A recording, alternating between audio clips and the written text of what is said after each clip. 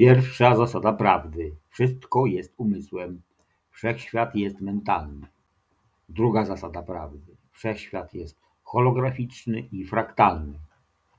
Trzecia zasada prawdy: materia nie istnieje, wszystko jest energią w stanie wibracji. 3 przykazania człowieka myślącego samodzielnie. 1. Myślenie ma kolosalną przyszłość. 2. To nie uniwersytet, tu trzeba myśleć. 3. W naszym fachu nie ma strachu. Radio Prawda.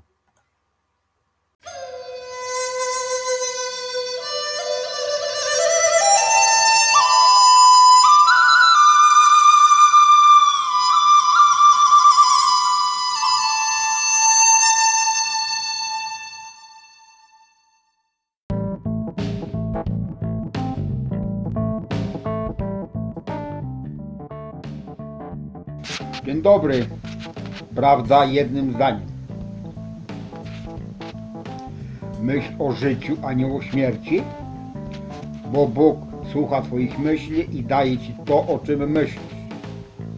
A to, że o tym nie wiedziałeś, jest wynikiem kłamstwa ludzi samolubnych, którzy ukryli tę prawdę przed Tobą za zasłoną okultyzmu.